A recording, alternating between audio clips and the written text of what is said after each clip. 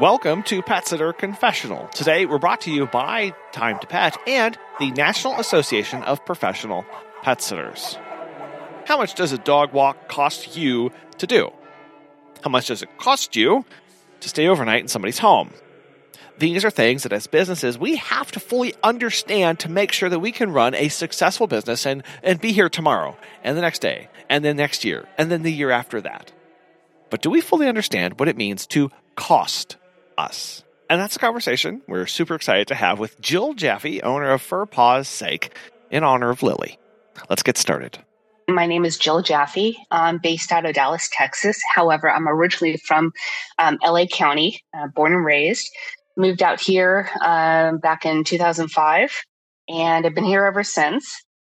And I own and operate my own pet sitting company, including dog walking for Paw's Sake Pet Sitting. And started about, actually 10 years ago this month. I used to work at the largest banking and mortgage firm in the country. And actually, I survived one layoff. I was laid off and then rehired by the same company. And the second time around, they asked me and the other people in my group to work from home. So we started working from home. This was at the beginning of, I think, 2012. And in the midst of that, my best friend who owns a company in Los Angeles, and she's been doing this now 13 years, she kind of started pressing me to pet sit. And I told her I just couldn't leave my job, because I have benefits. It's a little difficult to, get benefits when you're working for yourself. So, Right. She planted the seed in my head. And so I put an ad up on Craigslist and got my first dog walking client 3 times a week for a nurse. And so I would do that during my lunch hour. My hours with my full-time job was pretty flexible. As long as I did my full day's work, it wasn't that big of a deal. So my hour lunch became like an hour and a half, maybe, including the driving. But I would work later in the day in my regular job. And then it kind of escalated. I started getting a few more inquiries. So it was becoming a little bit more difficult to just stay within that hour and a half. So I try to do walks before my regular hours at work. And then after. And then about 3 months into working from home, I started hearing rumors within the company that there were going to be layoffs again. And I had this sick feeling in my stomach. And sure enough, I got the call from my manager and I was let go. And, I had a nice severance package. I wasn't upset. Sure. So I packed up all my stuff the day that I got my call. I sent it back to the main office and I sat down in my chair and had a little freak out moment. And I said, you know what? I think I'm going to do this. I'm going to start pet sitting. And so that's what happened. I just kept putting ads up on Craigslist, because they kind of drop off after maybe a week or two. So I had to keep reposting them and I would get more inquiries. And then I said to myself, why not just build a website? So I did. I built, one of those basic websites through, I think it was Weebly. And oh my goodness, it just exploded. I was getting a lot of calls, not always in my area. But the thing is, back then, we all do this when we start pet sitting, is that we want to take on every client that comes our way. And that's what I was doing. I was going 10, 15, 20 miles away, which here in Dallas can be a little strenuous with the traffic. Yeah. So, yeah. So, and especially with the explosion of people coming in from other states to move here, it was becoming a little bit harder to get to my clients on time. So I had to shrink down my area. But yeah, so that's how I started pet sitting. I was working for another company, got laid off, and decided I could work for myself. And it took probably a good 6 months to really see kind of like, a steady enough income where I can actually pay my rent without worrying or, completely using up my severance package. I mean, at that point, probably 6 months than I did, but I wasn't stressing as much. Take us back to that moment where you said you had that little freak out period in your living room. How were you processing that? I really freaked out for quite a while, actually. I mean, as I was packing up my stuff, but I also felt this sense of relief because I knew it was coming. I just didn't know when.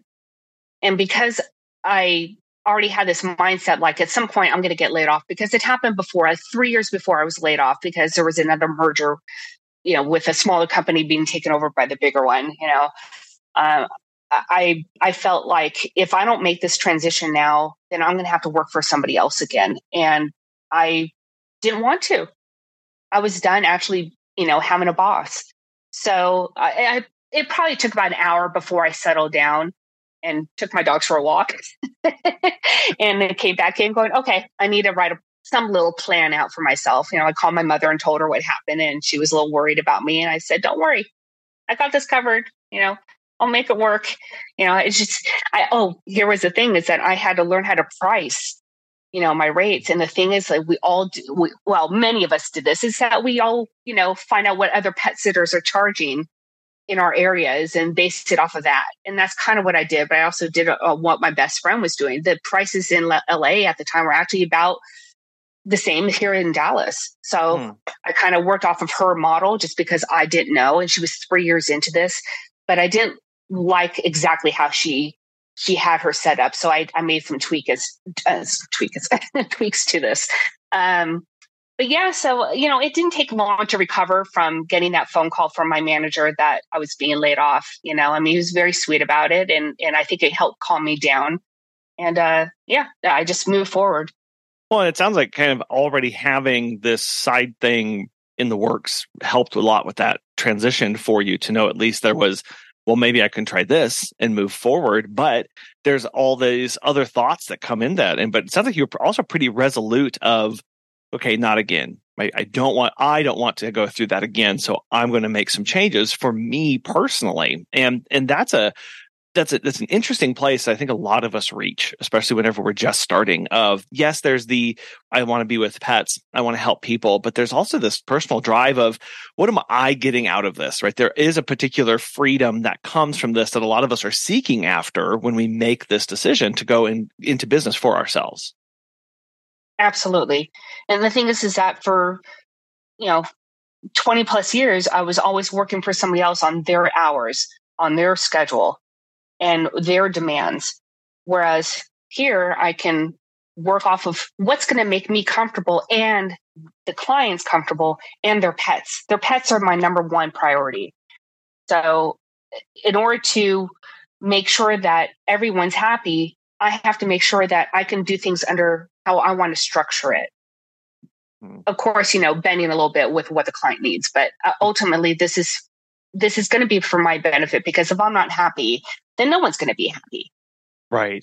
Right. And that is the interesting driving force behind a lot of our schedules. Many of us say, I want to go into this for the flexibility and the freedom. And then we find ourselves with no flexibility and no freedom because of what we take on. So how have you managed to keep those boundaries up? Because in this, it's so easy to suddenly just have 6 a.m. to 10 p.m., 7 days a week for year after year after year doing this kind of work. And I did that. And I still do at times. Don't get me wrong. I still do this. Sure. Yeah. But I do it for certain clients. So, again, when I was mentioning before that when we start out pet sitting, we're taking on any and everybody. And it didn't matter where, because we didn't understand how difficult it would be to drive. The driving is a huge factor on a daily basis of where our time goes.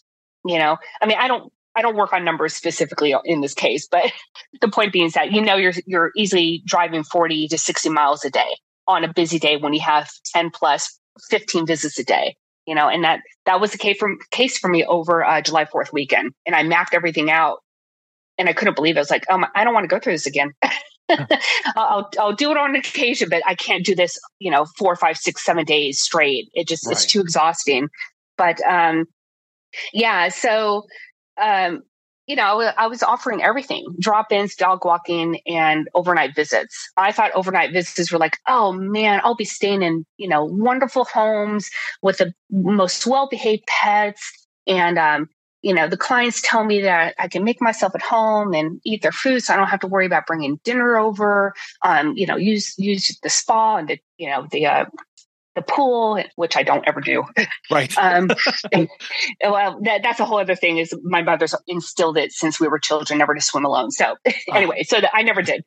But yeah, so, you think that you have it made, that, working 10, 12 hours is not such a big deal because you get to be with animals all day long. And over time, it becomes very exhausting.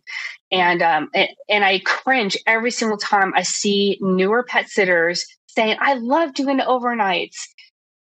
I get to be with the animals all day. I'm like, but do you realize that your lack of sleep is going to hinder your performance on a daily basis if you continue to do this, 2 weeks out? I saw someone comment that they were doing 64 straight overnights.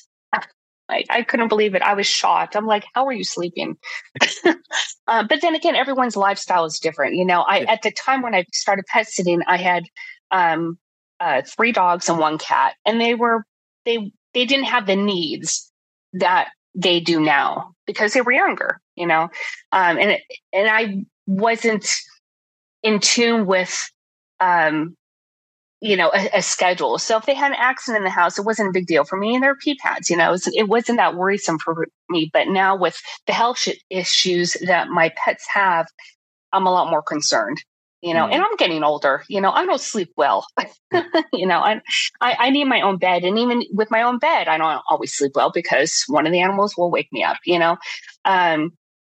so doing these long shifts, I don't advise. And of course, the next step for any pet sitter, which I've done in the past and will be doing again in the future, if you want to maintain having these full schedules, is to hire. And it can be quite difficult to find people that will truly understand what's all involved. It's not just staying with the animal; it's all that driving. Yeah. Now you mentioned that you talked about your services there. So you don't currently offer overnights. Is that correct? I don't. I have one client who has requested them, and I will do it for her because I've been walking her dog for like 8 years. So she would be the only one. But no, because I know him so well, and I actually take my own dogs with me when I go walk them 5 days a week when the weather's cooler. So he knows the dogs, and my dogs know him, so it's all good. And she's okay with it. But yeah, no, I don't offer overnights anymore. When Megan and I first started, that was almost what we did exclusively was overnight care. And I mean, it was just chaos. We took the city we were living in, was actually Lubbock, Texas at the time. She took the west side, I took the east side, and we just kind of rotated through visits. And there was a month or 2 that we didn't really even see each other. And we didn't sleep in our same bed. Like we didn't even go back to our apartment all that much. And it was exhausting. It was exhausting. And the problem is that it was exhausting, but there was work to be done. And so you get caught in this mindset of, well, I guess this is just what this is, right? And there's so much work that I'll always be busy, and being busy is good. So I should just keep taking these on. So I'm always busy because that's good. And this loop continues. And until you take that step back and go, but where's my agency in this? What do I actually want to be doing? And how do I want to live? Because again, we get into this business to have that flexibility, and then we end up going 64 overnights back to back. Right? Yeah. I think my longest slew of overnights was between 2 clients, lovely clients, great animals, was 17 days. And it was over my birthday. And I was so upset that I couldn't even celebrate my own birthday because my birthday is on July 3rd. So you can imagine it's always busy. Yeah. Because people are going out of town, right? And before I started pet sitting, I never worked on my birthday. I always took it off. And ever since I began pet sitting, I've been working. So, there's the rewards of it, of being, of working and, the income coming in, but to what cost?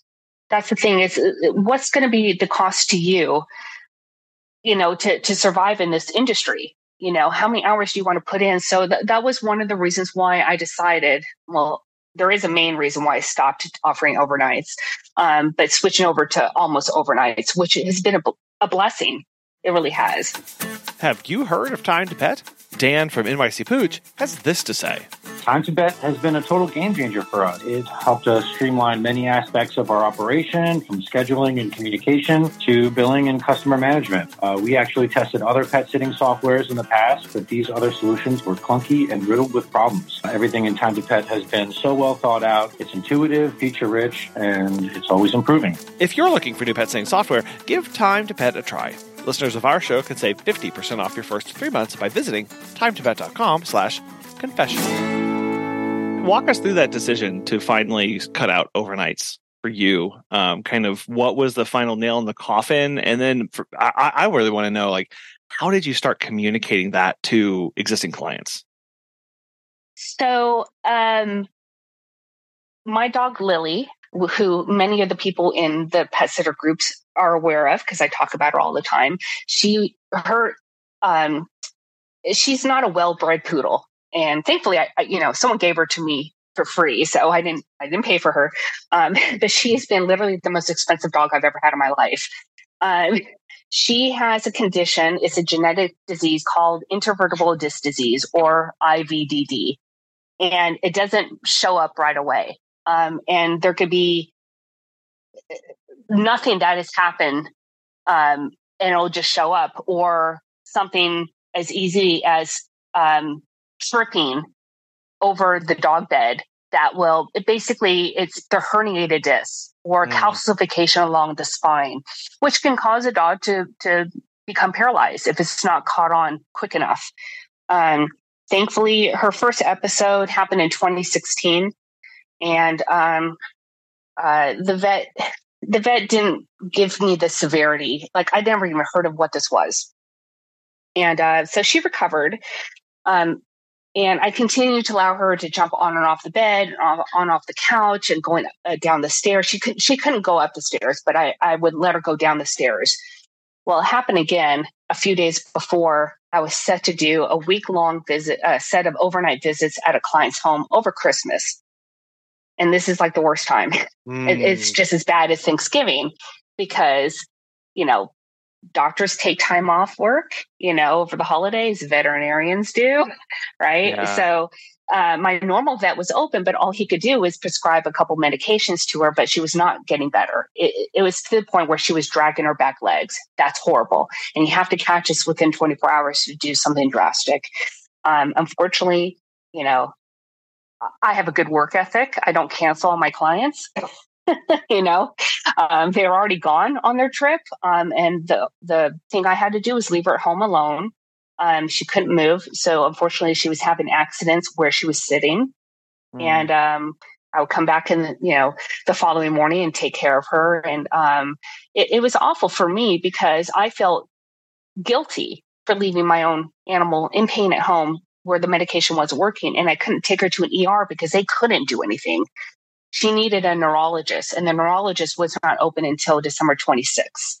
So as soon as December 26th came about, I rushed her over there with a referral from my vet. I had to beg them to give me the referral, which was not good. And they took her right in. Thankfully, she hadn't really eaten yet, so they can put her under for an MRI. They found that she was at stage 2 IVDD and asked me if I wanted to put her to have her go into surgery. I said, do whatever you can. I will write whatever check. I don't care. And once they took her in, and I got the call that she, she did very well under surgery. She was, sleeping, and I felt a sense of relief. Like it just washed over me because as you can imagine that, you see an animal in pain or your child in pain and you're out of control. You can't stop it. I wake up every night at my client's house in the middle of the night and realize that my dog was in pain and I couldn't help her. And I would just cry myself back to sleep. And that was it. That was the aha moment for me. I'm done with overnights. So, I still did them occasionally for like 3 or 4 clients who've been using me, but they allowed me to bring her over when she finally recovered. She did, she made a full recovery. She's still kind of, we call this in the IVDD community, the drunken walk or waddle. Yeah. She still has a drunken walk. a couple of my clients said, you can bring her over. It's totally fine. But outside of that, and those clients actually have moved away since the pandemic.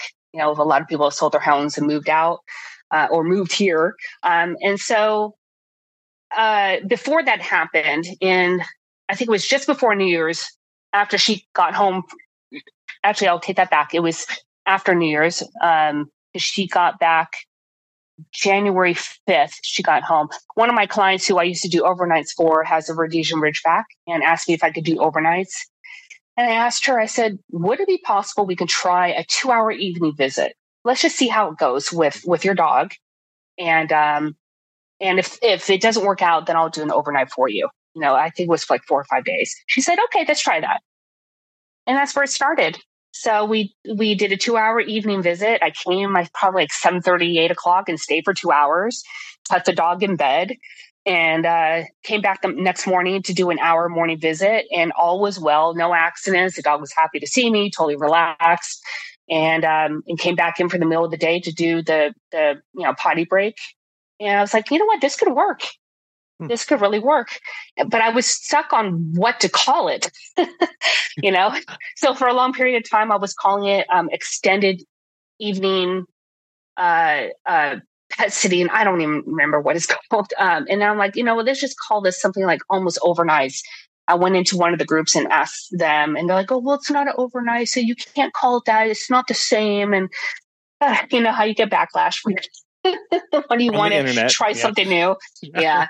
I was like, no, I'm kind of stuck on this. I'll call it extended evening. Oh, that's what it was. Extended evening visits officially on my website. Mm-hmm. But on Precise Pet Care, I tell my clients they're called almost overnights, and they're 2 hours, and you get 3 different packages you can choose from.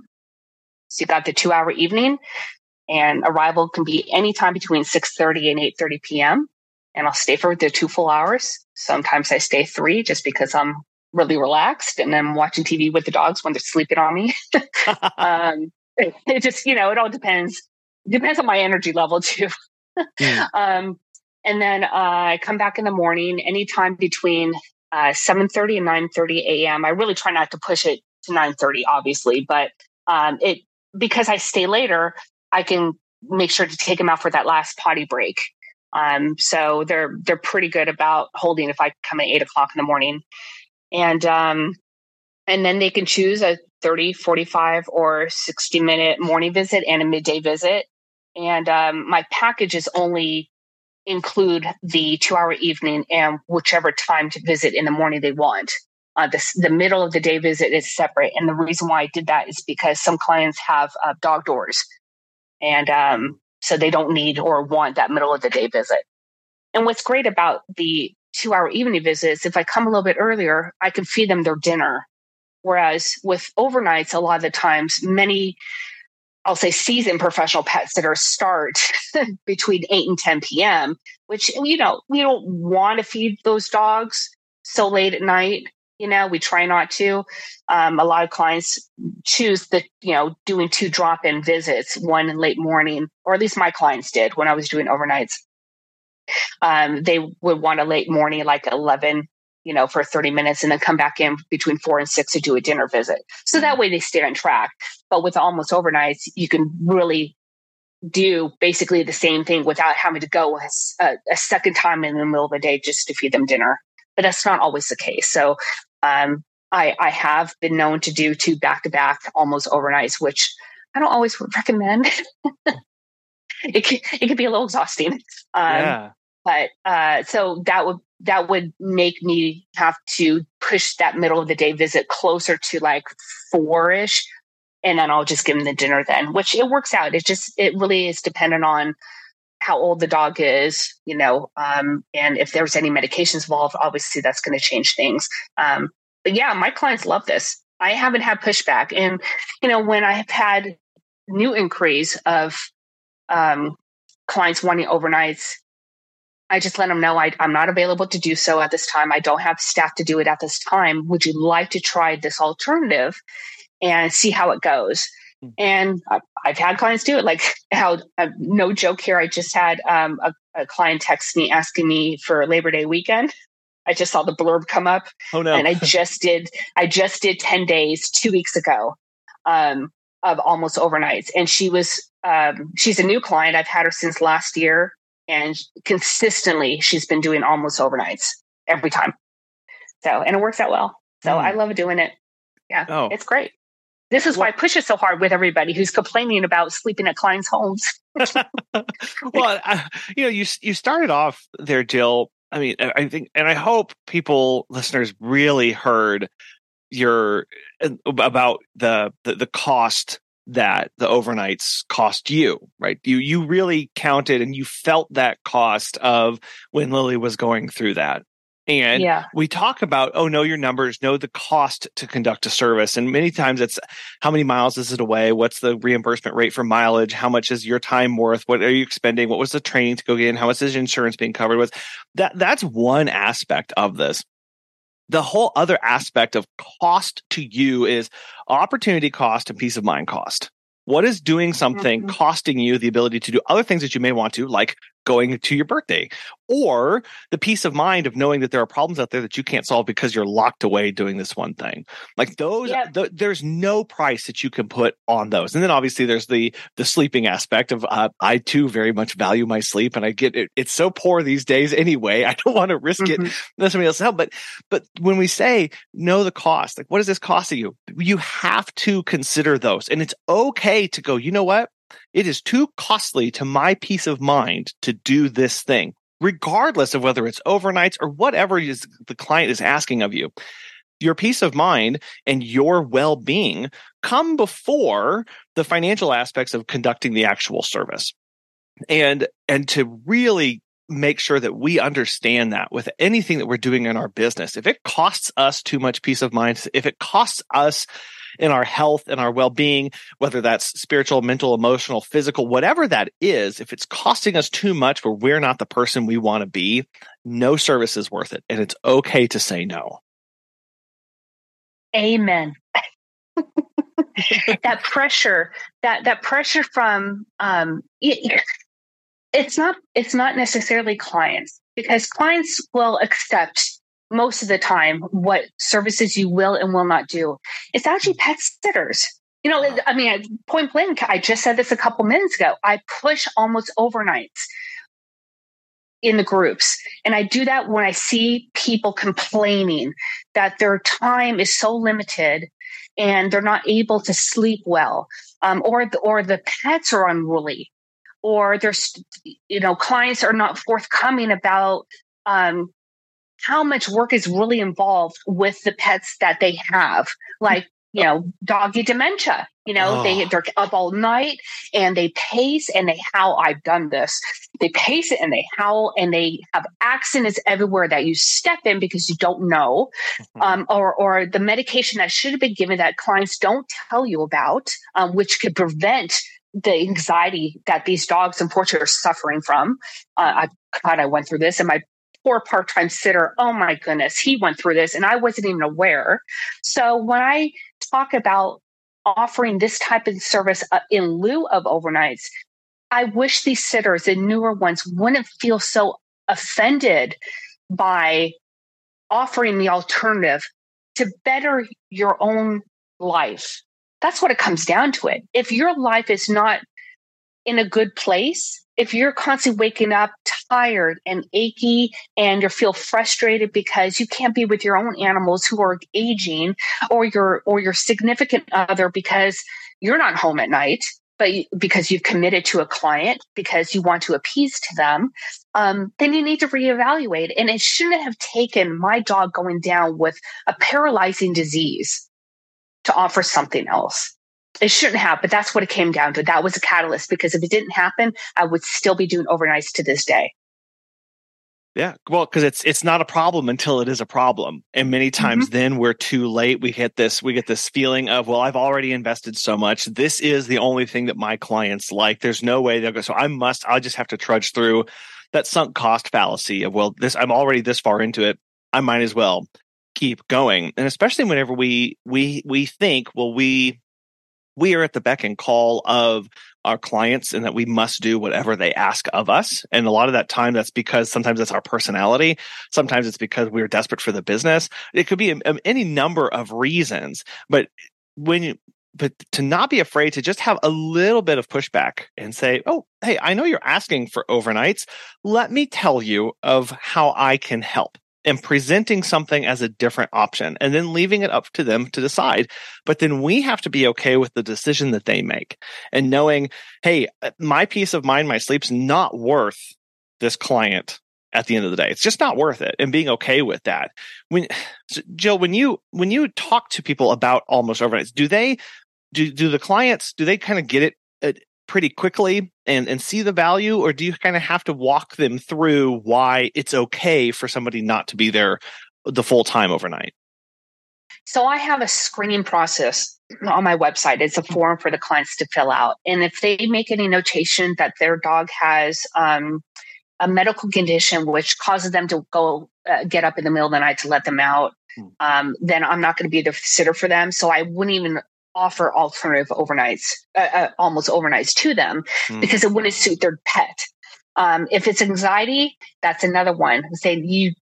It sounds to me that you probably do need someone to be there all night. Yeah, and I'll tell them. I say, unfortunately, I don't think I'm going to be the right sitter for you, because it sounds to me that what your pet needs is something that is just not something that I can offer. It's not going to be conducive to their lifestyle, and I don't want you to feel frustrated that, I'm coming in every morning and there's a lot of accidents that would have happened if the pet sitter was there all night.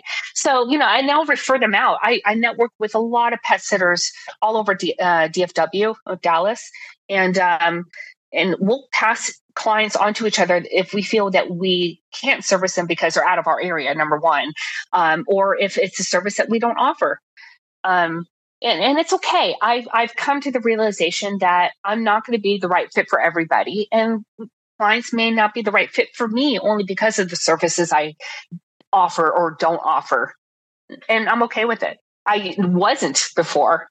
I used to get very bothered when a client would tell me, well, your rates are a little bit, out of our budget, or I need you to stay longer, or whatever it is. And it's like, but I want to people please. And I'm at the age now, it's like, I need to try to please myself first to take care of my needs and my pets before I can. If people tell you this time and again, if you don't take care of yourself, how are you going to take care of others? Right. And unfortunately, it's taken me 7-8 years to figure that out into the business. And that's okay. It's totally okay. I just want to present it to other pet sitters that may be listening, that you don't have to be tied down just because this is what the client wants. It's really going to be dependent on what the pets really need. Look at it that way. What do the pets need first before the client just assumes that this is what they need? Because we all do this. We all walk into a client's home, and I do this. I scan the entire home going, how do I need to puppy proof this house? How do I need to block things off so the dog doesn't go into the cat litter box? Because my dogs do this. This is why my litter boxes are upstairs, Yes. So you assess things first going, okay, you know what? It looks to be that most likely your dog is probably going to need something that I can't offer. And that's okay. Let me refer you out. I'm happy to help you. I don't want to leave them hanging, and they're so appreciative that I don't want to be left behind. If I'm calling in for services and they're like, well, we can't help you. Like, well, can you refer out? No. Okay. Well, that's not how I want to be.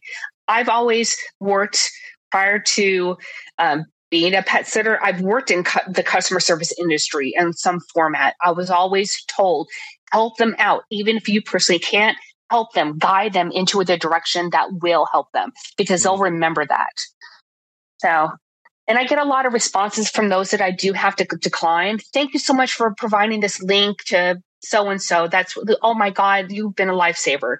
It makes me feel good knowing that even if I can't service them, at least I've helped them in some fashion.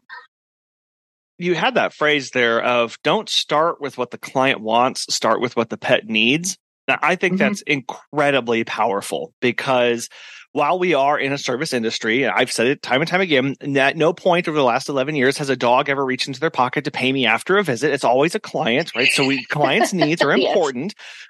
But when we are looking at how our services can best fit them and solve their problem, we start from the pets, and that's where our recommendations come from. And that can give us a lot of peace of mind in turning down potential asks. When we go, no, I can't serve that pet need, or you're asking this, here's what I'm seeing and how I can help meet this specific need that you're mentioning, and redirecting it back to that with the hope and trust that every pet parent that's contacting us wants the best for their pet. They just may be misinformed, not understand, or have different expectations that they're bringing into it, and are kind of needing us to guide them along that decision tree to get them to the point of whether they're going to use you or not. And that's okay. But walking along that path is a little bit easier for a lot of us to go, okay, pet first, let me focus on them, and then let me talk to the owner about those needs and start meshing these wants with the pet's needs and having that conversation with them. Absolutely. I mean, you couldn't have said it any better. I totally agree. Before we continue, I want to tell you about our friends at the National Association of Professional Pet Sitters. NAPS is the only national nonprofit professional pet sitting association dedicated to raising and abiding by industry standards. NAPS provides pet sitters with the tools and resources to own and operate successful pet sitting businesses, and they have their in-person pet sitter conference coming up. It's called the Bloom and Grow Your Business, and it is March 1st through 3rd, 2024 in the beautiful city of Savannah, Georgia. Their goal is to bring together industry leaders with session topics that are idea-focused and on a wide range of subjects to foster learning, inspiration, and provoke a conversation that matters. Registration is still open until February 19th of 2024, and you can get that for $225 for that entire conference. Visit the NAPS website at petsitters.org for information regarding NAPS membership, certification, and complete conference details. Now, I know one thing that comes to my mind, Jill, about dealing with the almost overnights is I am curious about how scheduling works, because many of us book our days in 30-minute chunks or maybe 45-minute chunks. We may have an hour here or there where we're at a client. But when you are booking out 2 hours, sometimes 3, right? If it's a really good TV show and the dog's really sleeping. Yes. How do you schedule that around maybe other pet sitting visits that you have in the evenings? I really try not to overbook myself. And I made that mistake last Labor Day week. And that's why I was laughing when my client just texted me that she wanted Labor Day weekend again. Because what happened was that they're not always, clients, they're not always that proactive in planning ahead. Some of them do, and that's totally fine. What? And that's crazy. I've never heard of this before. Right. But I'm also saying that these clients who I adore, I love their dogs. And what's great is that they allow me to bring my puppies over, which helps me tremendously. And I'll get into that with the hours that you were talking about. Is that some clients who do plan ahead, I'm like, oh, great. I got a 2-hour slot at night for five nights. That's great. And then bam, you get in 2 weeks before Labor Day, here comes another one going, oh, okay, I'm going to have very late nights. So I do. I work those 2 in, but I really try not to take on any more clients with dogs that do the standard 30-minute drop-ins. I may do one more. So, because I know the routine well enough. I will not take on new clients. If I see that I've got a really heavy evening schedule, which means I have a very heavy morning schedule, I won't take on more than I can handle, because not only do I have to wake up much, much earlier, like 4:30, 5 o'clock in the morning, I have to take care of my own animals. And it takes me, I don't think I mentioned this, but I've got 6 dogs and 2 cats. Okay. Yes. Right.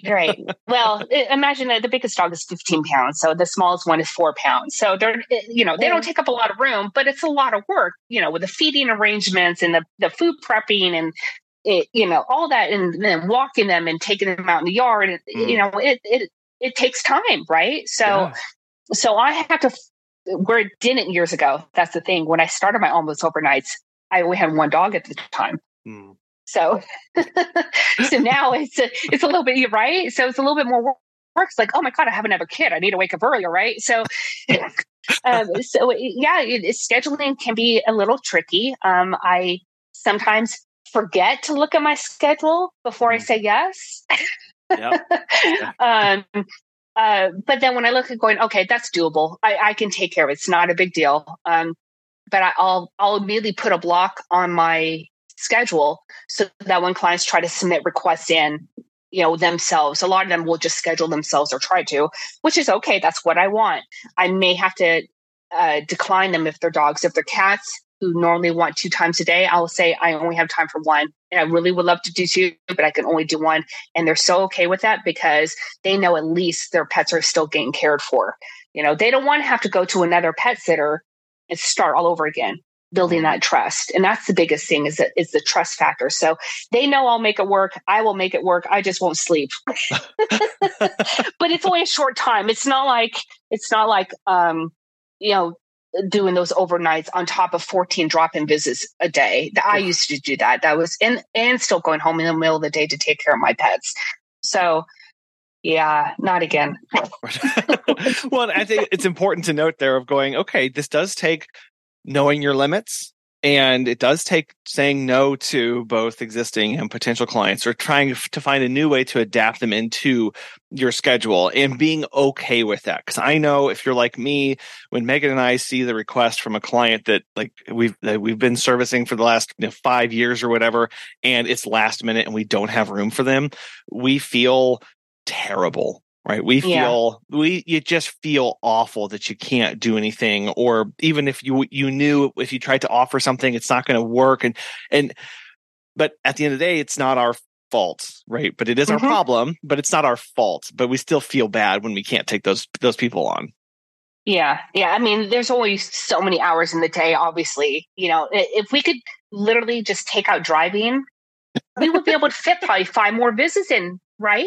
Oh, right? I know. If we just teleport. I mean, seriously, we would never have to worry about, oh my God, I got to get there in 15 minutes and there's an accident. Oh my God, I have to go around. It's going to take me another 20 minutes. You know that. It's going to happen, right? Yep. And clients don't think of that. That's the other thing is that when they start saying, well, why didn't you come here at 3:05? It's like, well, it's rush hour right now and there's an accident. So, but they generally know. It's like, I give them those large blocks of time. I don't allow them to do those 1 hour windows. I know some sitters that do that. Like, why would you do that to yourself? But scheduling probably, the 2-hour evening visits with 3 30-minute drop-in evening visits, and then going back in the morning to do, multiple 30-minute visits. It's doable. It's totally doable. You just have to know, first of all, how long it's going to take you from one client to another, what's involved with each household. This is why I do extensive screening. Very important. And then knowing how many hours that you can allot yourself to take care of your own personal needs.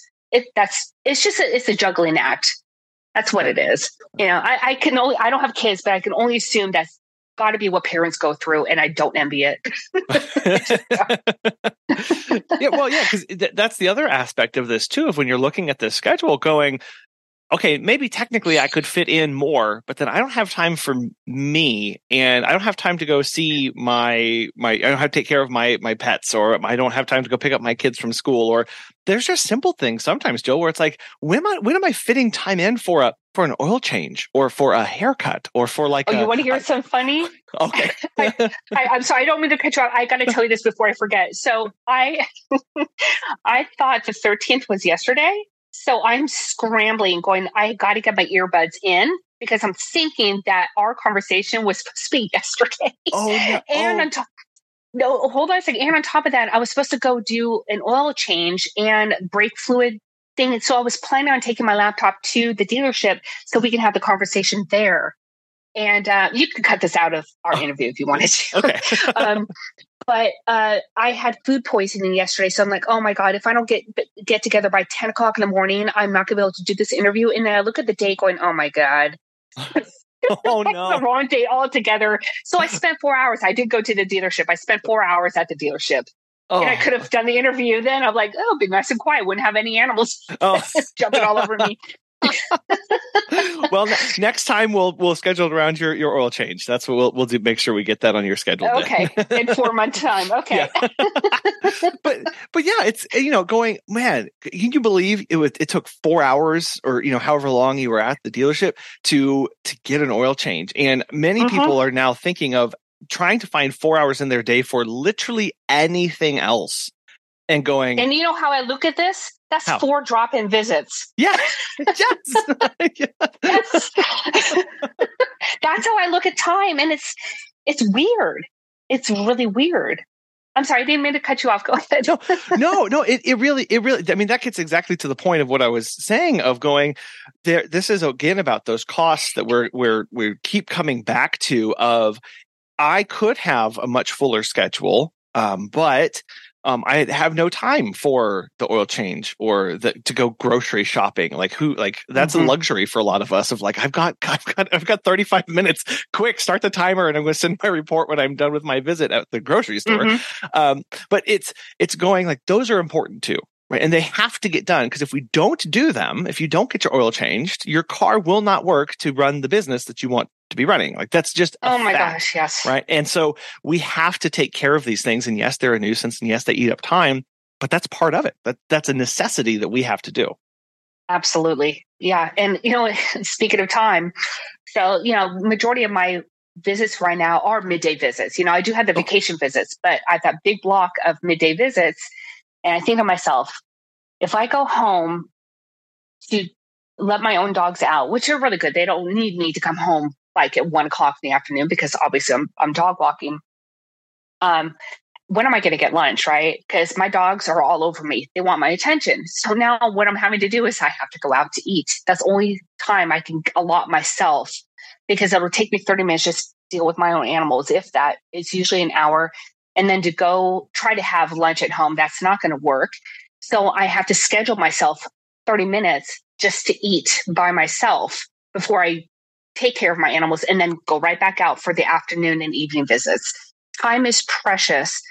And I hope that other sitters that listen to this really think about how do you want to dedicate your time going forward? If you want to dedicate it to 10, 12 hours sleeping at a client's home, have at it. Bless you. But I think over time, it does get a little tiresome, just not being at home with your own loved ones, whether it's your own pets or your family. And here's the other thing: a lot of us have to, say no to our family events. It's sad, especially around the holidays, right? A lot of us have had to say no. We got to work. We're committed to these jobs. And we don't want to say no to our clients because, one, it's an extremely busy time, so that's good for our business. And financially, it's really good, right? But at what cost? How many years are we going to go through this? I mean, thankfully, there have been times I have been able to rush over to do a Thanksgiving dinner because I have that block of time, 4 hours, which is fantastic. But we can't schedule that every single year unless we say no to clients. And that's okay if you want to do that, or if you want to say yes to everybody. That's whatever makes it work for you. But the end result is that what's most important to you as far as time goes, because you're never going to get it back. Never. Jill, I really want to thank you for coming on the show today to talk to us about counting those costs and understanding where our priorities lie and how it manifests itself on our schedule and what we do say yes to. I know that this is something that you've been working on, that you have kind of struggled your way through. And so if people want to reach out, pick your brain on this, or how to structure almost overnights to get some time back in their day, how can people get in touch with you and follow along with your work? They can go to my website. I have my phone number. They are free to text me. I would prefer texting. Okay. Or they can send me an email. They can do so through the contact form, just in the section where it says leave notes. They can tell me who they are, or through Facebook. I'm in a lot of groups and I'm very vocal in them. So they're more than welcome to reach out. I've had many people do so. privately, and I appreciate it. And I'm very grateful for the communities that I'm a part of. I mean, without any of them and my best friend, I have to give a shout out to Valley Pet Sitting in LA. Cher Winitsky runs it. If it wasn't for her, I wouldn't be where I'm at today. So I'm going to give my love to her for that. I hope that people do reach out. I'd love to talk to them about it. It really will make everything so much better. Right. Well, Jill, I have thoroughly enjoyed this conversation. I really can't thank you enough for taking your valuable time and talking to us about it today. So thank you so much. Thank you for reaching out. I really appreciate it. It was lovely speaking with you today. What does it cost you to do that service? How much does it cost you to stay overnight in someone's home? This conversation is really brought to us by Lily, who unfortunately lost a long battle with cancer in September of 2023. She taught Jill a lot of lessons about priorities in life. And she's taught me, and hopefully you, about finding those priorities and actually making them a priority by dedicating our time and attention to them. That, ultimately, is a cost that we all have to take into account when running our business. Sometimes we can't avoid it. We have to spend time away to put food on the table, to pay the bills, to keep the lights on. That is a fact.